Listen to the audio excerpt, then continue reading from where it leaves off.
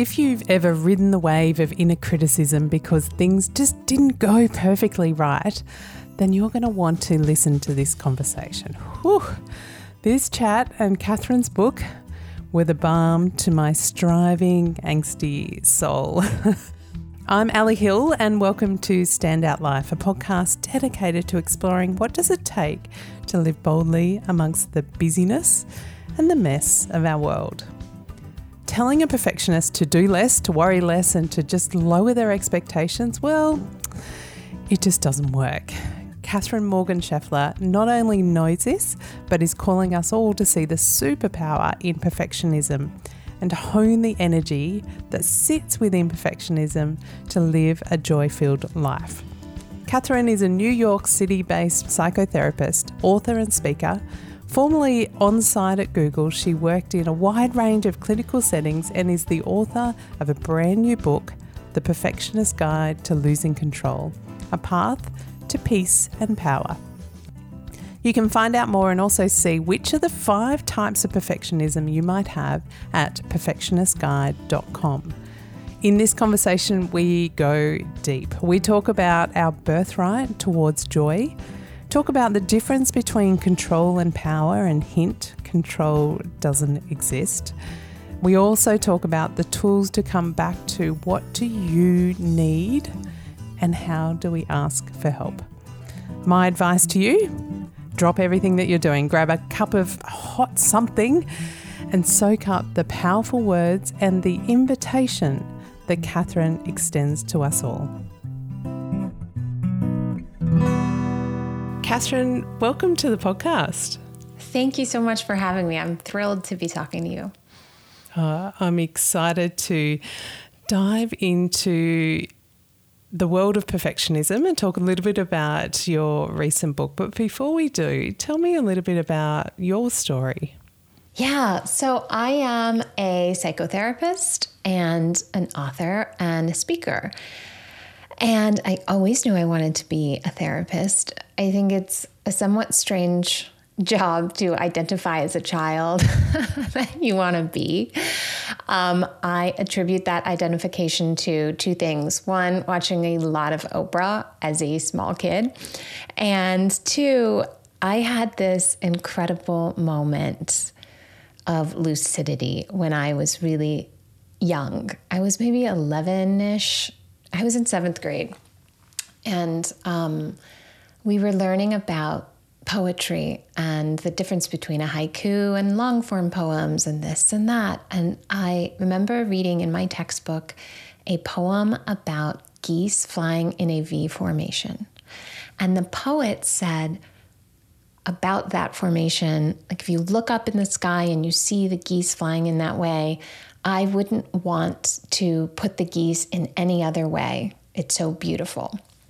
And I don't know what it was about reading that, but something clicked for me, and it was like a recognition of, oh, that's what I'm going to do when I grow up.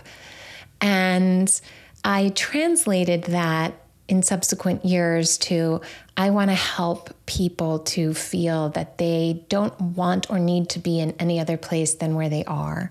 Essentially feeling a sense of connection to themselves and presence in their life now. And I used that feeling and recognition to screen all the jobs and roles that I did of, is this helping people to feel connected and present? And that is a statement that I have always held since, I can remember, of my job is to connect and heal through language and presence. And being a therapist is one way to express that intention, but so is writing a book that I hope could be connective for people. And, so is going and talking in person. And there are a million different ways to express what you're trying to do when you have an intention. It doesn't necessarily matter to me the role that it plays out, but the role that it has mostly played out for me has been through therapy, being a therapist. So interesting, that sense of realization and almost being able to have that imagery of birds flying in formation as you start to look at a career and where you might want to go. Really, really fascinating. As you got into psychotherapy, what was it that you started to notice in your clinic that drove you to want to maybe explore perfectionism a little more? Yeah, so that's a great question. And I've worked in a lot of different clinical settings, but ultimately marketed my practice to women and high achieving women. I started my career in crisis work, and that involves a lot of putting Band-Aids on gunshot wounds kind of work, of securing housing, applying for grants, helping people connect to local food banks so that they can eat, things like that. And that was important and good, and I liked that work. And you could see an immediate impact in that work. And then I worked a lot in addiction and recovery spaces. And that was also sort of something immediate about that salve that you're offering and collaborating with your clients on creating, and had like long-term benefits. What I became really interested in is what happens when people get everything they say they wanted and are still unhappy. And how does that dissatisfaction present? And in the high achieving person, their suffering is mostly invisible. Because what I mean by high functioning and high achieving is that you can be very depressed on clinical scales and not have any outward disruption to your life. Your boss isn't going to call you in 5 days and say, "Where are you? No one's heard from you," because you're still showing up, you're still performing well, you're still doing all the things that you're supposed to do. And there is no difference externally from the way you're engaging with your world and your daily life than there would be if you were in this super joyous place internally. So I became really attracted and drawn to people who are adept at seeming put together whenever they want to be. It's very nuanced work. No one can hide their suffering better than the highly functioning person. And so, it's a real challenge for me. And that naturally brought me to work with perfectionists. Feels contradictory, right? It feels contradictory that, as you say, someone might rate on a depression scale and yet functioning on the outside, they feel like they don't go together. But so interesting that's where your work went. Yeah. It is something that I think a lot of therapists are well versed in, is the sense that just because you seem healthy doesn't mean that you are healthy. And a lot of people know how to seem healthy. And in many ways in this culture, we're taught to seem healthy and we're rewarded for seeming healthy, right? So in the same way that thinness and seeming, to look a certain way automatically carries a presumption of health, regardless of what's happening behind the scenes to generate, create, or maintain that thinness. That happens on other levels too, in terms of you don't look upset, you don't look sad, you're not dropping the ball anywhere, so things must be good. So your book is titled The Perfectionist Guide to Losing Control. I personally have a little bit of a bone to pick with you because I was excited to read this book, knowing that it would be really helpful for the kinds of people that I get to work with. But this book kicked my ass personally as well, which has been hard and awesome at the same time. That idea of losing control, from the people that you've worked with, is that scary or liberating for perfectionists? I think the idea of losing control is a universal fear for all human beings. And sometimes that fear is experienced more often than not or in a patterned way. for perfectionists, or for anybody who relies on a strategy of control to feel safe in basic ways. And it's very psychologically threatening to understand and appreciate what little control we have over so many parts of our lives. But we don't have control over very much. Control is an illusion in lots of ways, but what we do have is power. And anyone can have power. You don't need titles to grant you access to power. And so that's what the spine of the book is about how to let go and lose control, and how to hold on and recognize and celebrate your power.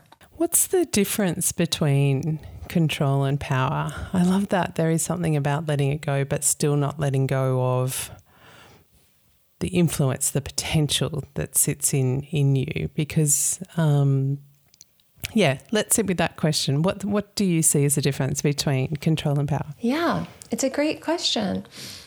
So control is a cardboard cutout generic version of power. And control is very focused on achieving a specific outcome. Whereas power is more focused on the intention of whatever you're doing. So control is focused on achieving outcome. Power is focused on intention. And what I like to offer is a definition of power, which is power is understanding the immutability of your worth, which means that if you're a powerful person, you understand that there's nothing that you can do or not do that's going to change the fact that you are worthy of all the love, joy, dignity, connection, and freedom that the most quote unquote accomplished, best version of you is also entitled to. That best version of you and you sitting here right now listening to this show are equally worthy of those things. And you have been since the day you were born. Joy, freedom, dignity, love, and connection are birthrights. You don't earn them. And so when you are in your power, you know that. And because you know that, it creates a sense of safety and security within you. Like things don't feel so high stakes. You know, when you're like, oh, if this person doesn't ask me back out on a third date, that means that I'm not, attractive or appealing to them or whatever it is. That's a place of control. So when you're in a place of control, you're operating from a state of fear. And when we are afraid, whether we know it or not, all of our decisions and thinking stems from taking a posture of defensiveness, and so that comes across to others as desperation. Because if you don't get asked out on that date, or you don't get the promotion, or you don't lose the weight, then that means that you're not worthy of being joyful, that you're not worthy of being loved. These are like high stakes experiences. And when you attach your worth to them, like you are in a perpetual scramble to make sure that happens. And you are holding on tight and you are not letting go.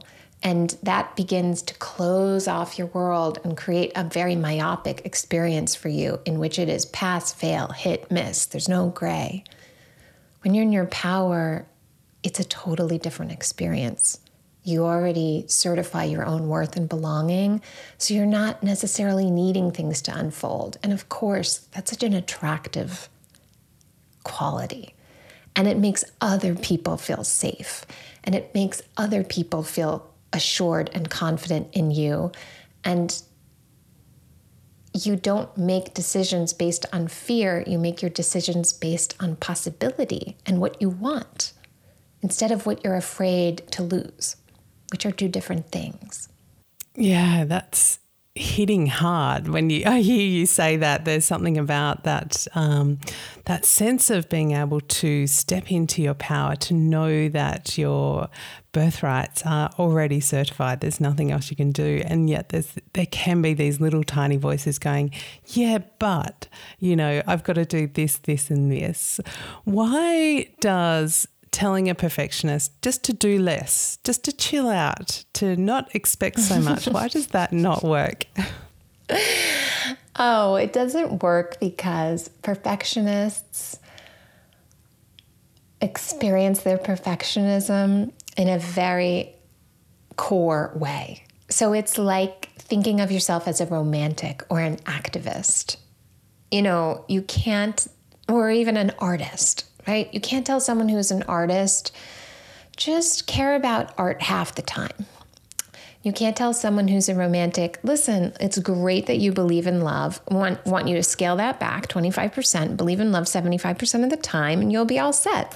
It's like this directive, which drove me nuts in all the self-help personal development spaces when people are trying to give advice to perfectionists, and the subtext of the advice is just be less of who you are and just be a different person. It's like, that doesn't work because people are who they are. And there's nothing wrong with being a perfectionist. You can be a perfectionist and still be not only healthy, but joyful. Some of the most joyful, greatest contributors to our society are perfectionists. It's not perfectionism that's anybody's problem. What the problem is using punishment instead of self-compassion to motivate you to get whatever the thing that your perfectionism is calling you to strive for. That's the problem, is when you don't get that, or when it's taking you longer than you think, that you respond to that delay, or inevitably, ideals are not meant to be achieved. They're only meant to inspire. It's when you respond to that in a punitive way. That's what gets people into trouble. That's what hurts you. Perfectionist or not, if you use punishment as a strategy for growth, you are going to suffer interminably. Punishment is such a tough word when you hear it, and yet the grains of it, for those listening who might go, hey, there's elements of perfectionism in what I do. So I have to work harder. I need to kind of strive harder. I need to kind of do things. And one of the lines you've got in your book, which I love, is that you don't earn your way to joy. Joy is a birthright. But as I read that, there was even a little voice that goes, yeah, but I reckon I could earn some more points. I reckon I could. That'd be fine for everyone else, but I think I could do more. What does punishment look like? And I love that sense of punishment versus self-compassion. What do you see and notice? What does punishment look like? So I really appreciate you bringing up that experience that you have of recognizing that something's true and then trying to create a technicality around the truth. Totally. Right? Because I do that too. For me, it's different. We all do that, right? It's like, oh yeah, that's true. But I'm also going to just tweak this a little bit so that it fits inside the way I'm currently thinking. And, it brings me to a broader point before I dive into the punishment question, which is that perfectionism, mental health in general, our sense of identity, what we care about, the way we feel, the human experience itself is a very fluid, context-dependent thing. So there's no such thing, in my view, as being healthy, right? Healthiness is not a flag that you find, and plant in the ground, and then you're okay and you're good.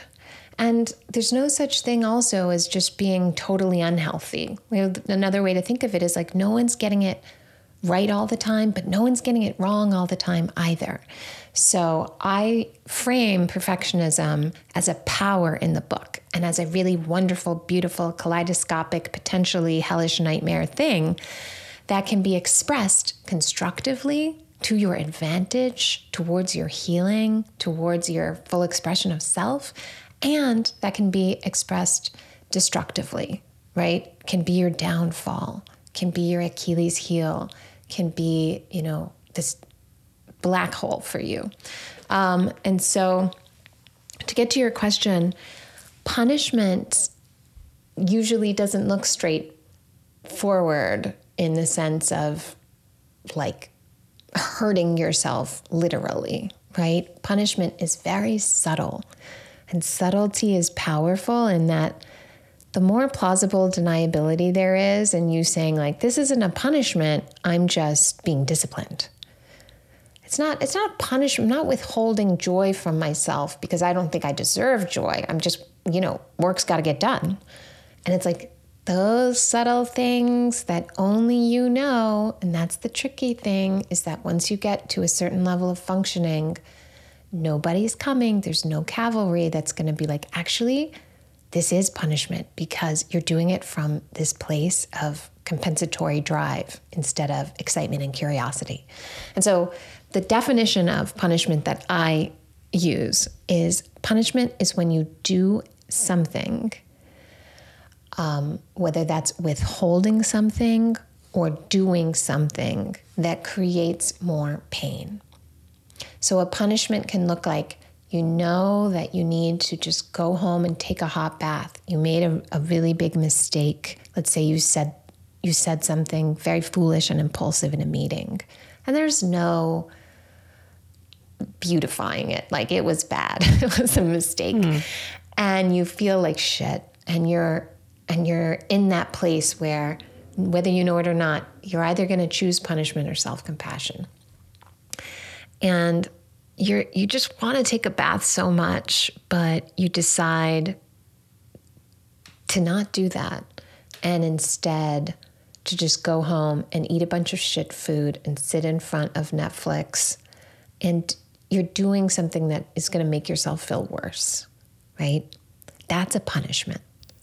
Punishments is about creating more pain. All a punishment does is lays pain on top of whatever's there. It's a very lazy strategy, if you can even call it a strategy. It's very different in marked ways from discipline, personal accountability, rehabilitation, or allowing natural consequences to unfold. All those last four things I just said require some degree of thoughtfulness, retrospection, dialogue with yourself or other people about ways you could have made different choices. Punishment does not require any of that. Punishment is just laying pain on top of whatever's already there. And one thing that I tried to really bring home in the book is that therapists are not in the business of making promises. We can't promise things will feel better or change. But I do promise my readers, and I promise anyone listening to this right now, that we are all in enough pain already.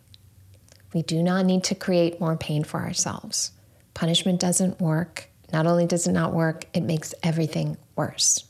Being able to see that difference between discipline or striving or doing better next time versus punishment is such a really powerful definition or distinction. As you say, going home, sitting, eating crap food, watching Netflix, promising yourself that you'll get up and work an hour earlier tomorrow to kind of get things done. That subtle difference of being able to see what's hurting more versus what's actually going to allow me to improve next time, or to go back to that conversation that was a mistake and I did say something, and what can I do differently? Really that's really powerful to kind of hear the difference between a distinction between punishment versus self-compassion. Would love to, I'm going to throw a couple of words at you, and I'd love to kind of get your sense on how they fuel perfectionism, and what we should do with some of these common languages that we have, particularly for striving women. The first of those words is balance. Okay. What comes to mind when you hear that?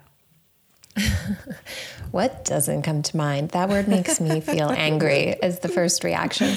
I want to revisit that distinction very quickly that you just made, which is to say, I imagine people listening to this and being like, well, sometimes I do need to just sit in front of the TV and eat crap food.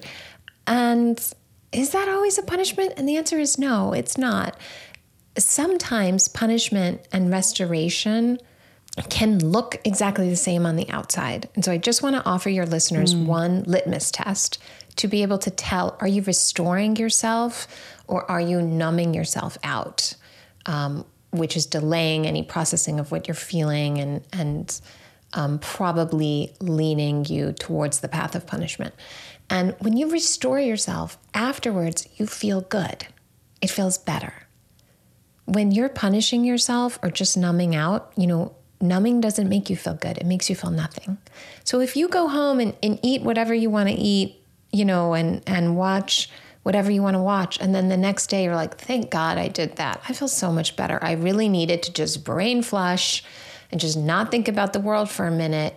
That's restoration, right? And that's the nuance that I'm talking about of perfectionists. It's like only you know. Nobody else knows. So you really have to be the one to check in with yourself. Nobody else could do it if they wanted to. And so to get to your question about balance. Balance is one of the words that I just heard pop up over and over and over and over again in my practice, in the sense that really high achieving women who wanted a lot and were very ambitious would say, I just can't find balance. There's some version of that statement. And can you help me? With the subtext of like, something's wrong with me. Something's not clicking. I can't figure it out. It seems easier for other people. I just need, the one thing, the hat trick, the silver bullet, the magic pill.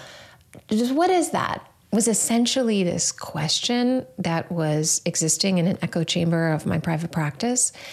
And what I discovered is that balance in its original definition, its really curative definition, is about energetic equilibrium, right? Of this idea of like yin and yang and a little bit of the good with a little bit of the bad, and we balance out. Balance, the way it's used presently in commercial wellness, is about balancing tasks.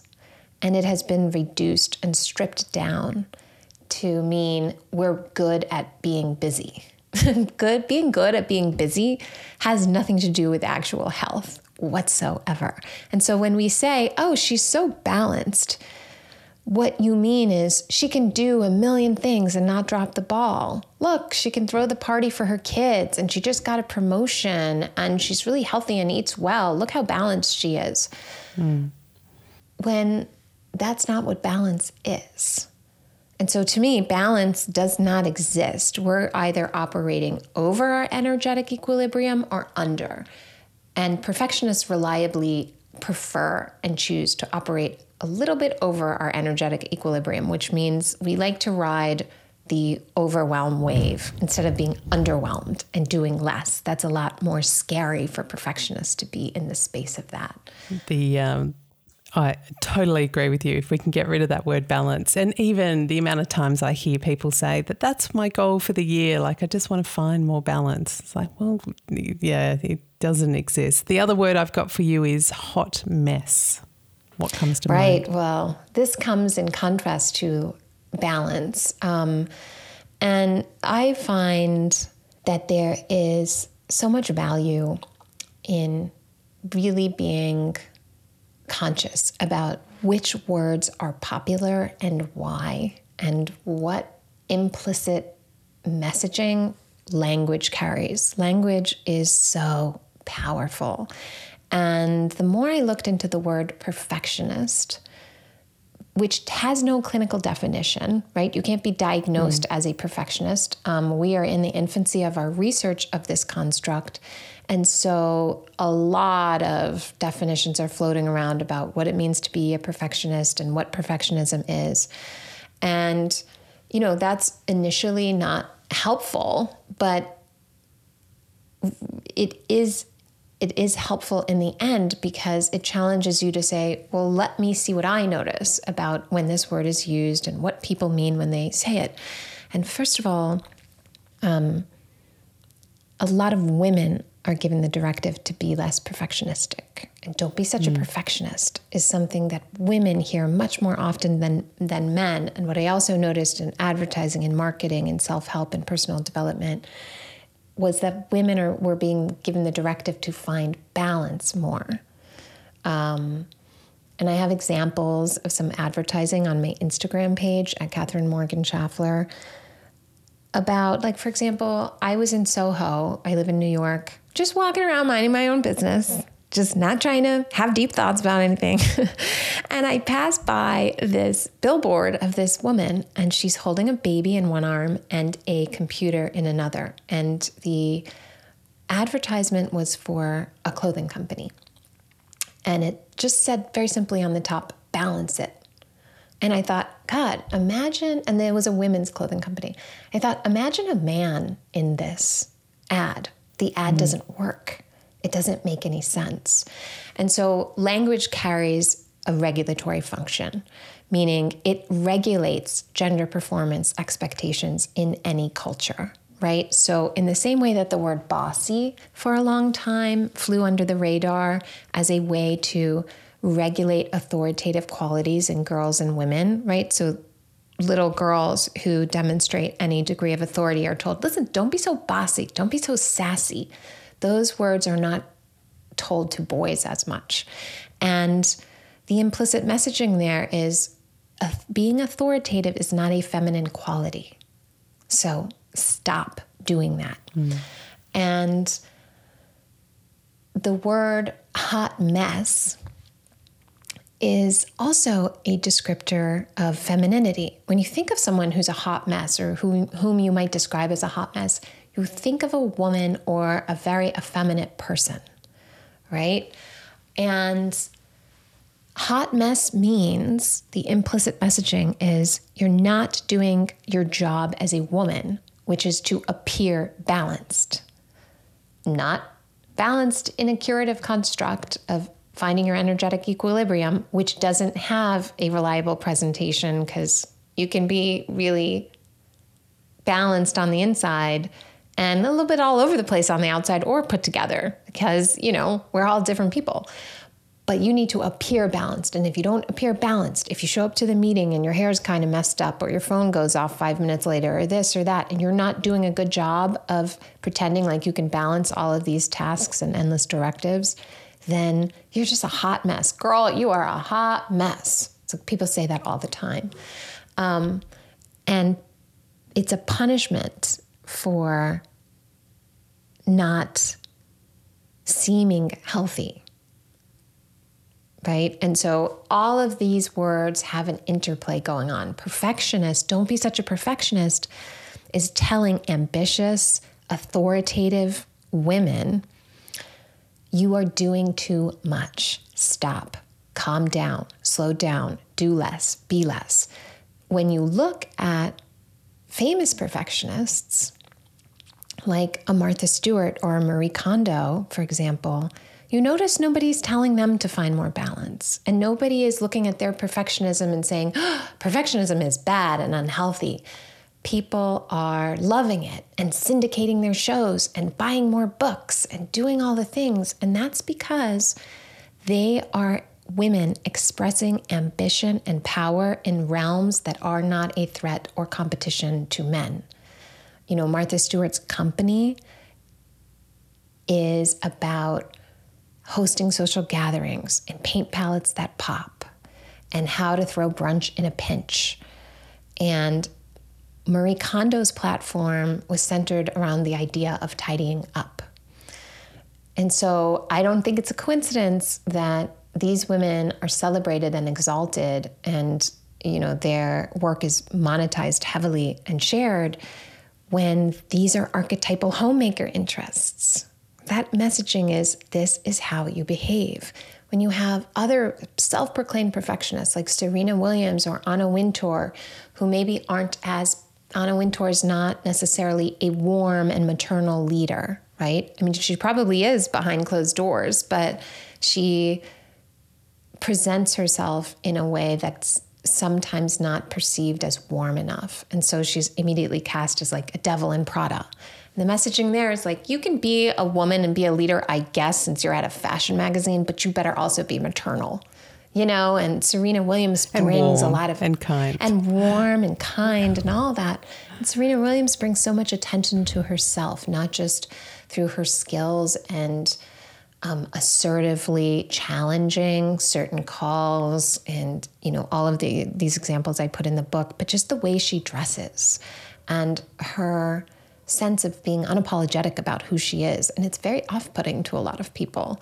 And she's punished for it. All women encounter immediate punishment for being too much of anything that's not what is acceptable for women to be ambitious about. So that was another observation I made in my work, was that women were doing a lot of emotional and intellectual labor figuring out how to make their ambition palatable and how to make their ambition acceptable and sort of be very ambitious without putting anyone off. Huge. And I didn't even know that Martha Stewart was a stockbroker before she went into. So that was... She was a stockbroker on Wall Street. So surprising to me. Incredible. And it's like, so we don't talk about that. That's not what we're told. It doesn't match her personal brand, right? No. It's so interesting. How do you suggest people navigate, because there's that social punishment, and I'll use that word because we've been talking about punishment, that social punishment of you're a hot mess, you haven't got it together, or this isn't how you show your power as an assertive woman, versus that internal kind of punishment. And so I guess what's coming to mind for me is, whilst beating myself up, dragging myself through the coals, piling on the pain internally is a hard thing to do. I'd much rather jumpstart that than get the societal punishment of being seen as a hot mess or not having it all together, or having that fear, even if it never happens, but the fear of it potentially happening because this goes against what I'm seeing, whether it's in advertising or what I'm hearing from other people. How can we navigate that societal kind of impact on perfectionism? Yeah. So I think navigating culture's impossible expectations for women involves externalizing them and saying, this is what culture wants. And not everything that culture wants is bad, right? But a lot of our cultural values, which are very well worn and sanctioned, don't happen to be our personal values. And so being able to say that expectation is not coming from me internally and who I know myself to be and what I desire. And that's coming from there. And then just being able to create space between you and this other force at work in your psyche, which is our culture. And then asking yourself this very important, difficult question: what do I want? What do I want? And trusting your answer, trusting that you can engage your answer as an impending reality instead of like some fantasy, right? So a lot of people don't ever ask themselves that question, and women in particular, because we're used to identifying ourselves through the roles we play in other people's lives. And it's like oftentimes I'll ask someone, what do you want? And they'll answer from the perspective of like what's best for their family. And I don't think you need to eradicate the awareness and desire to do what's best for your family from, that answer. But there's multiple other answers. And one of them is like, but what do you want? Even if it's as simple as like, I want an orange soda right now. Like anything that just serves you, right? Like, what do you want? And continuing to be in the cognitive habit of asking yourself that question and saying your answer out loud or writing it down. Take it out of your mind in some way. I don't know why, but I know this is true. There is so much power in saying, I want, and then whatever it is that you want out loud. Even if you only say it to yourself, even if it's in a whisper, it doesn't matter. Speaking it out loud does something, some alchemy happens. I don't know. That's not my realm of understanding, but I do know that it is true. And same for writing. There's something so powerful about really animating our desires as human beings, and particularly as women. It makes them feel more real, more possible. I'm not sure what it is. Something about hearing it, seeing it written down, that it's almost like we hear it for the first time, acknowledge it, see it for the first time, and it can be true in that space. I think that's what do I want, and writing that down. You talk a lot about the importance of language and nuances of language. There might be some people listening who go, that's all well and good, but I'm not a perfectionist because I don't have my house together and I'm really a messy person. In the book, you talk about 5 different types of perfectionists. Yeah. Can you talk a little bit about those 5 types? I would love to. So the first type is the classic perfectionist. And I think this is the closest type that we all hold already in our mind of what it means to be a perfectionist. So because perfectionism is a power and can be both constructive and destructive, all these types have a lot of pros, a lot of advantages, and a lot of cons, a lot of liabilities. The pros of being a classic perfectionist are that these people are so structured. They're naturally reliable. They do what they say they're going to do, the way they said they would do it, in the timeline that they said they would do it. The cons are that this type of perfectionist can sometimes come off as haughty or distanced in some way, because a classic perfectionist's mindset is often, if you want something done well, you have to do it yourself. And this type of perfectionist interpersonally doesn't necessarily engender a spirit of collaboration or, these kinds of ways that build connection. So classic perfectionists can come off as transactional in a way, like someone you don't really feel like you know them. And personally, classic perfectionists can also feel taken for granted and taken advantage of, because a lot of people give classic perfectionists the job because they're like, well, and I know she's going to do this, without considering that even if this person likes making an itinerary for vacation or likes, organizing, that doesn't mean it's not work. And that doesn't mean that they don't want to be acknowledged and appreciated for that. So the next type is the procrastinator perfectionist. And this type of perfectionist wants the conditions to be perfect before they start something. And of course, that never happens. So on the pros side, this type of perfectionist, these are really thoughtful people who can see a scenario from a 360-degree angle, and they are not impulsive, which is such an asset. And they take really great care in preparing. On the con side, their preparative measures can hit a point of diminishing returns, where they end up preparing for something in over preparing in a way that lends itself to a type of paralysis, where they never actually execute the thing that they're trying to start. And it doesn't even have to be a difficult thing. This can just be, it's not the perfect time to go on vacation or start dating or ask for the promotion or, do the work thing that you've been putting off. The counterpart to the procrastinator perfectionist is the messy perfectionist. And messy perfectionists love starting. They're start happy, as I like to say. They find the beginning of any task and the perfect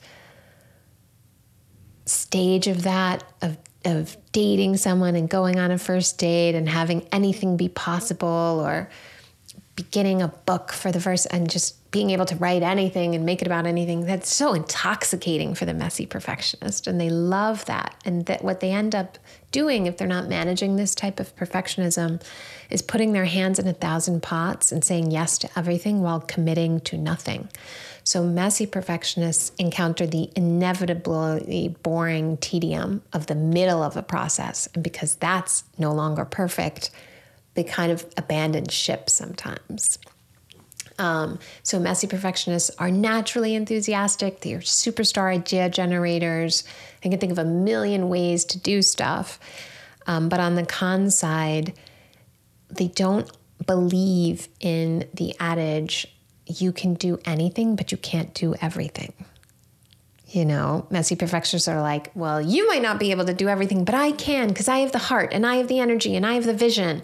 And they just ignore restraints that are real, like time or money or, you know, that kind of thing. Then there's the intense perfectionist. And this type of perfectionist wants the outcome to be perfect. So they, on the pros side, razor sharp focus, do not care if people like them or not. So they're not getting in this like time suck of trying to be overly polite to everyone and palatable all the time. They're effortlessly direct and they say what they're thinking. On the con side, they can be so over-indexed on achieving the outcome and over-indexed on efficiency that it's like, great, you got the job done, but everyone is so fucking miserable around you now. And nobody wants to work for you anymore. Or nobody wants to enjoy this family meal that you got everyone together for and whatever, because the way that you went about achieving the outcome was hurtful to yourself or to others in some way. And then there's the Parisian perfectionist, and this type of perfectionism is so interesting because it plays out interpersonally. So we tend to think of perfectionism as like, I want to produce the best product and create the best thing. But Parisian perfectionists, the ideal that they're chasing is ideal connection. So this can sometimes be experienced as wanting to be perfectly liked, wanting to perfectly like others, wanting to be perfectly understood, wanting to perfectly understand someone else or God or something like that. And the pros to this type of perfectionist are so warm, naturally inclusive, like will go out of their way to engage a person standing by themselves at a party. They really understand the power of connection. On the con side, they can sometimes want connection so much that they take shortcuts to connection, right? And so they're doing a lot of people pleasing or a lot of abandoning of themselves in little or big ways, such that no connection is possible. And they get the opposite of what they want, which is disconnection and isolation. It was so relieving in the book to be able to read both the strengths as well as where it might lead to kind of forms of punishment for each of these kind of five areas. And there was a few different areas that kind of stood out for me, but definitely the procrastinating perfectionist is there was a few things that kind of rang true for me. Mm-hmm. How do you see these because often we don't live and work in isolation, and so often we're working with others. And that counterpoint, as I was reading this, I would say that my husband, who's also my business partner, has elements of that messy perfectionist. So as a procrastinating and a messy, you always talked about, actually the two work together well at times. They do, yeah. How do some of these nuances and types work in the context of, I guess hitting up against other people or kind of society? So seeing it within that ecosystem as well as the individual. Yeah, I love the word ecosystem. That's a great word to describe it. The way that you take advantage of whatever your profile is, and we all have, I think, one dominant profile, but I have a quiz on my site. It's perfectionistguide.com or katherinemorganschafler.com, and you can take your quiz. I'm like 60% Parisian, 30% messy, and 10% intense, right? And again, This is all fluid and context dependent. So generally, we operate in certain patterns, and being able to understand your strengths and weaknesses is not for the purpose of taking your weaknesses and trying to churn them into strengths. I am a big believer in taking a strengths-based approach to growth and change, which means you take the strengths you already have, the stuff you're naturally good at, the stuff that you're already getting right, and you work to maximize that. And then you take your weaknesses and say, well, these are my weaknesses, and you put boundaries around them, and you create a life such that you are not as vulnerable to those weaknesses, and you can kind of maintain some degree of safety for yourself instead of trying to be the first human being who has no limitations or weaknesses on earth, right? And so once you know what your strengths are, lead with those strengths and ask for help. And we don't ask for help because we think that help means that we can't do it by ourselves, or we're not strong enough, or there's something wrong with us, or that we're going to be a burden to other people. There are lots of reasons why we don't ask for help. And I offer a lot of reframes, new ways to think about doing things. And one way that we currently think about asking for help is all the stuff I just said. Oh, I would ask for help, but I know they're so busy already. I don't want to bother them. I would ask for help, but you know what? I can figure this out. I'm going to do this by myself because I'm strong and independent, or whatever your anthem is. Here's another way to think about asking for help. Asking for help is a refusal to give up. So if you're really determined, if you really want to get something done, if you really want to be your best self, if you really want to show up for others around you, with full presence and in the healthiest space you can, and you're determined to do that, you're going to ask for help. And there are 6 different types of help I point out in the book. And understanding that we all need help, and that help doesn't just come in the form of emotional help. It's just one type, that help of like the help of a therapist or saying something very vulnerable. There's also like financial help, community help, informational help, where you just need someone to tell you how to file a license for your business. You know, like sometimes when we realize that we need help, it can feel immediately overwhelming.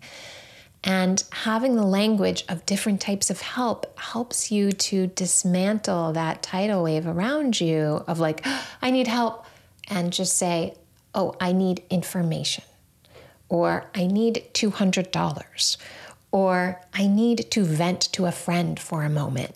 And so, you know, being able to work within an ecosystem of other people with their own strengths and weaknesses looks like perhaps you saying to your husband, who has no difficulty if he's a messy perfectionist, I imagine, beginning something like, let's say you guys are putting your house on the market. Hey, I need you. He's done it within 5 minutes. Like it's on. It's easy, right? And so just like ask someone who loves the beginning of something for help with the beginning. Hey, I'm if you're a procrastinator perfectionist and you want to start dating again, for example, the last thing that you will do is create a dating profile. There's 1,000 other things you can think of that you want to do before that. So get around a messy perfectionist and say, hey, can you create a dating profile for me? Because I need to rip the Band-Aid off. I can't do it myself. I need your help. It's not that big of a deal, right? And if you're a procrastinator perfectionist, a messy perfectionist, you're going to need help in the middle. You're going to need somebody to help you with accountability, or to say, listen, say to a procrastinator perfectionist or an intense perfectionist or classic perfectionist for that matter, look, I'm losing steam. Can you help me do this part? Can you find out this information I need? Can you go with me to, whatever it is you're trying to do and file this thing with me? I don't know what people's particular circumstance is, but I know that there are stages of a process that are easier and more difficult for each of us. And just directly asking for help from people who don't find it difficult, and it's actually not a burden for them. It actually builds connection and helps them know, oh, you're human, and then helps them feel more licensed to ask you for help later when they'll inevitably need help. Like, it's okay to ask for help. It's not only okay, it's a beautiful thing to do. Can be a gift for the other person. As you say, it kind of really builds connection, a powerful thing to kind of get us out of our own head. And all of a sudden we can start to see a pathway forward. And there was also something you said in that answer around, what's the anthem that I'm listening to that that might be the thing that's kind of playing in my head, which is, just such a great reminder to listen to that anthem. Is it serving you? Is it not serving you? How can I get out of my own way? And how do we move from, as we said right at the start, from control to power? One of the things you also talk about is joy. And we talked earlier about that joy is a birthright. There's nothing you can do to deserve that. There was a lovely quote that I've pulled out of the book that says, joy holds tremendous power. It's impossible to live joyfully without joy benefiting the world, which I think is just gorgeous and a beautiful way for us to kind of come back to a sense of power. What's your relationship like with joy? I have a great relationship with joy now, and I lead a joyful life every day. And that doesn't mean that I'm happy every day.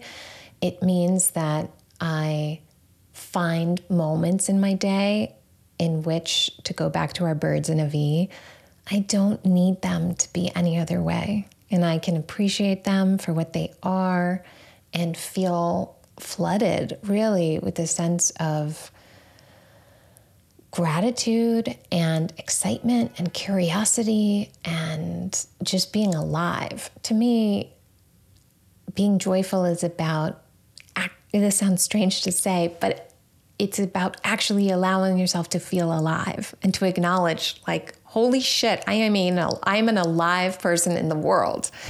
I have always had such an acute sense of our delicacy as human beings. Like, we're so delicate and fragile, and it is a miracle, I think, to be alive in the world.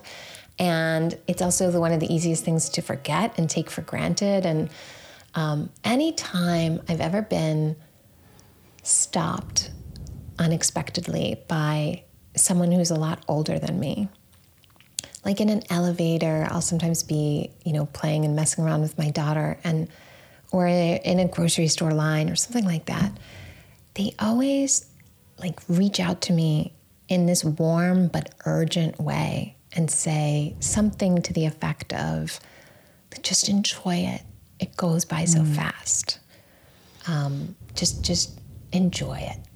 And I am always initially slightly creeped out, for lack of a better way to explain it, by the urgency of their message. But it's almost like they know something that other people don't know, which is that they are 93, but they blinked, and yesterday they were 22, and I just feel like it does all really go by in a blink. And the fact that I have a lot of problems in my life that I don't know how to deal with them is less important to me than the fact that I have built relationships in my life with people who can sit with me in the pain of my problems and who can make me laugh and who can see me for who I am and not just what I do or don't do or my accomplishments or inadequacies. And I'm alive. I'm like, that feels joyful. That's exciting to me, Yeah. Listen to that urgency. Katherine, this invitation to talk about power in the way that we look at perfectionism, to change our language, to come back to ourselves, to ask for what we want and to ask for help is just so important. So thank you for putting it out there. My final question to you, the name of this podcast is called Standout Life. When you hear that term, what does it mean to you to live a standout life? To me, to live a standout life means to be your full self. Like something I wrote down for a long time when I was less sure of who I was and how to be and express who I was in the world is it's okay for you to risk being yourself. I think it sometimes feels like a real risk to say the thing you're really thinking or do the thing you most want to do. It's scary. And standing out is not about figuring out how to eradicate that fear or even diminish it. It's just about being who you are amidst the fear and amidst all the other stuff you also feel, which is like excited, all the things I've been talking about, curious, determined, connected, passionate, all that stuff. Worth the risk. Thank you so much for your time, Katherine. My pleasure. Thanks for having me. If you've enjoyed today's episode, then there's every chance that you might also enjoy reading a copy of my book called Stand Out, a real-world guide to get clear, find purpose and become the boss of busy. You can grab a copy by heading to my website, www.alisonhill.com.au. If you liked what you heard in this episode, I'd love it if you could take a few moments, pop over to iTunes and give this podcast a quick rating so that we can continue to share these conversations with people around the world. As always, I'm Ali Hill and this is Stand Out Life.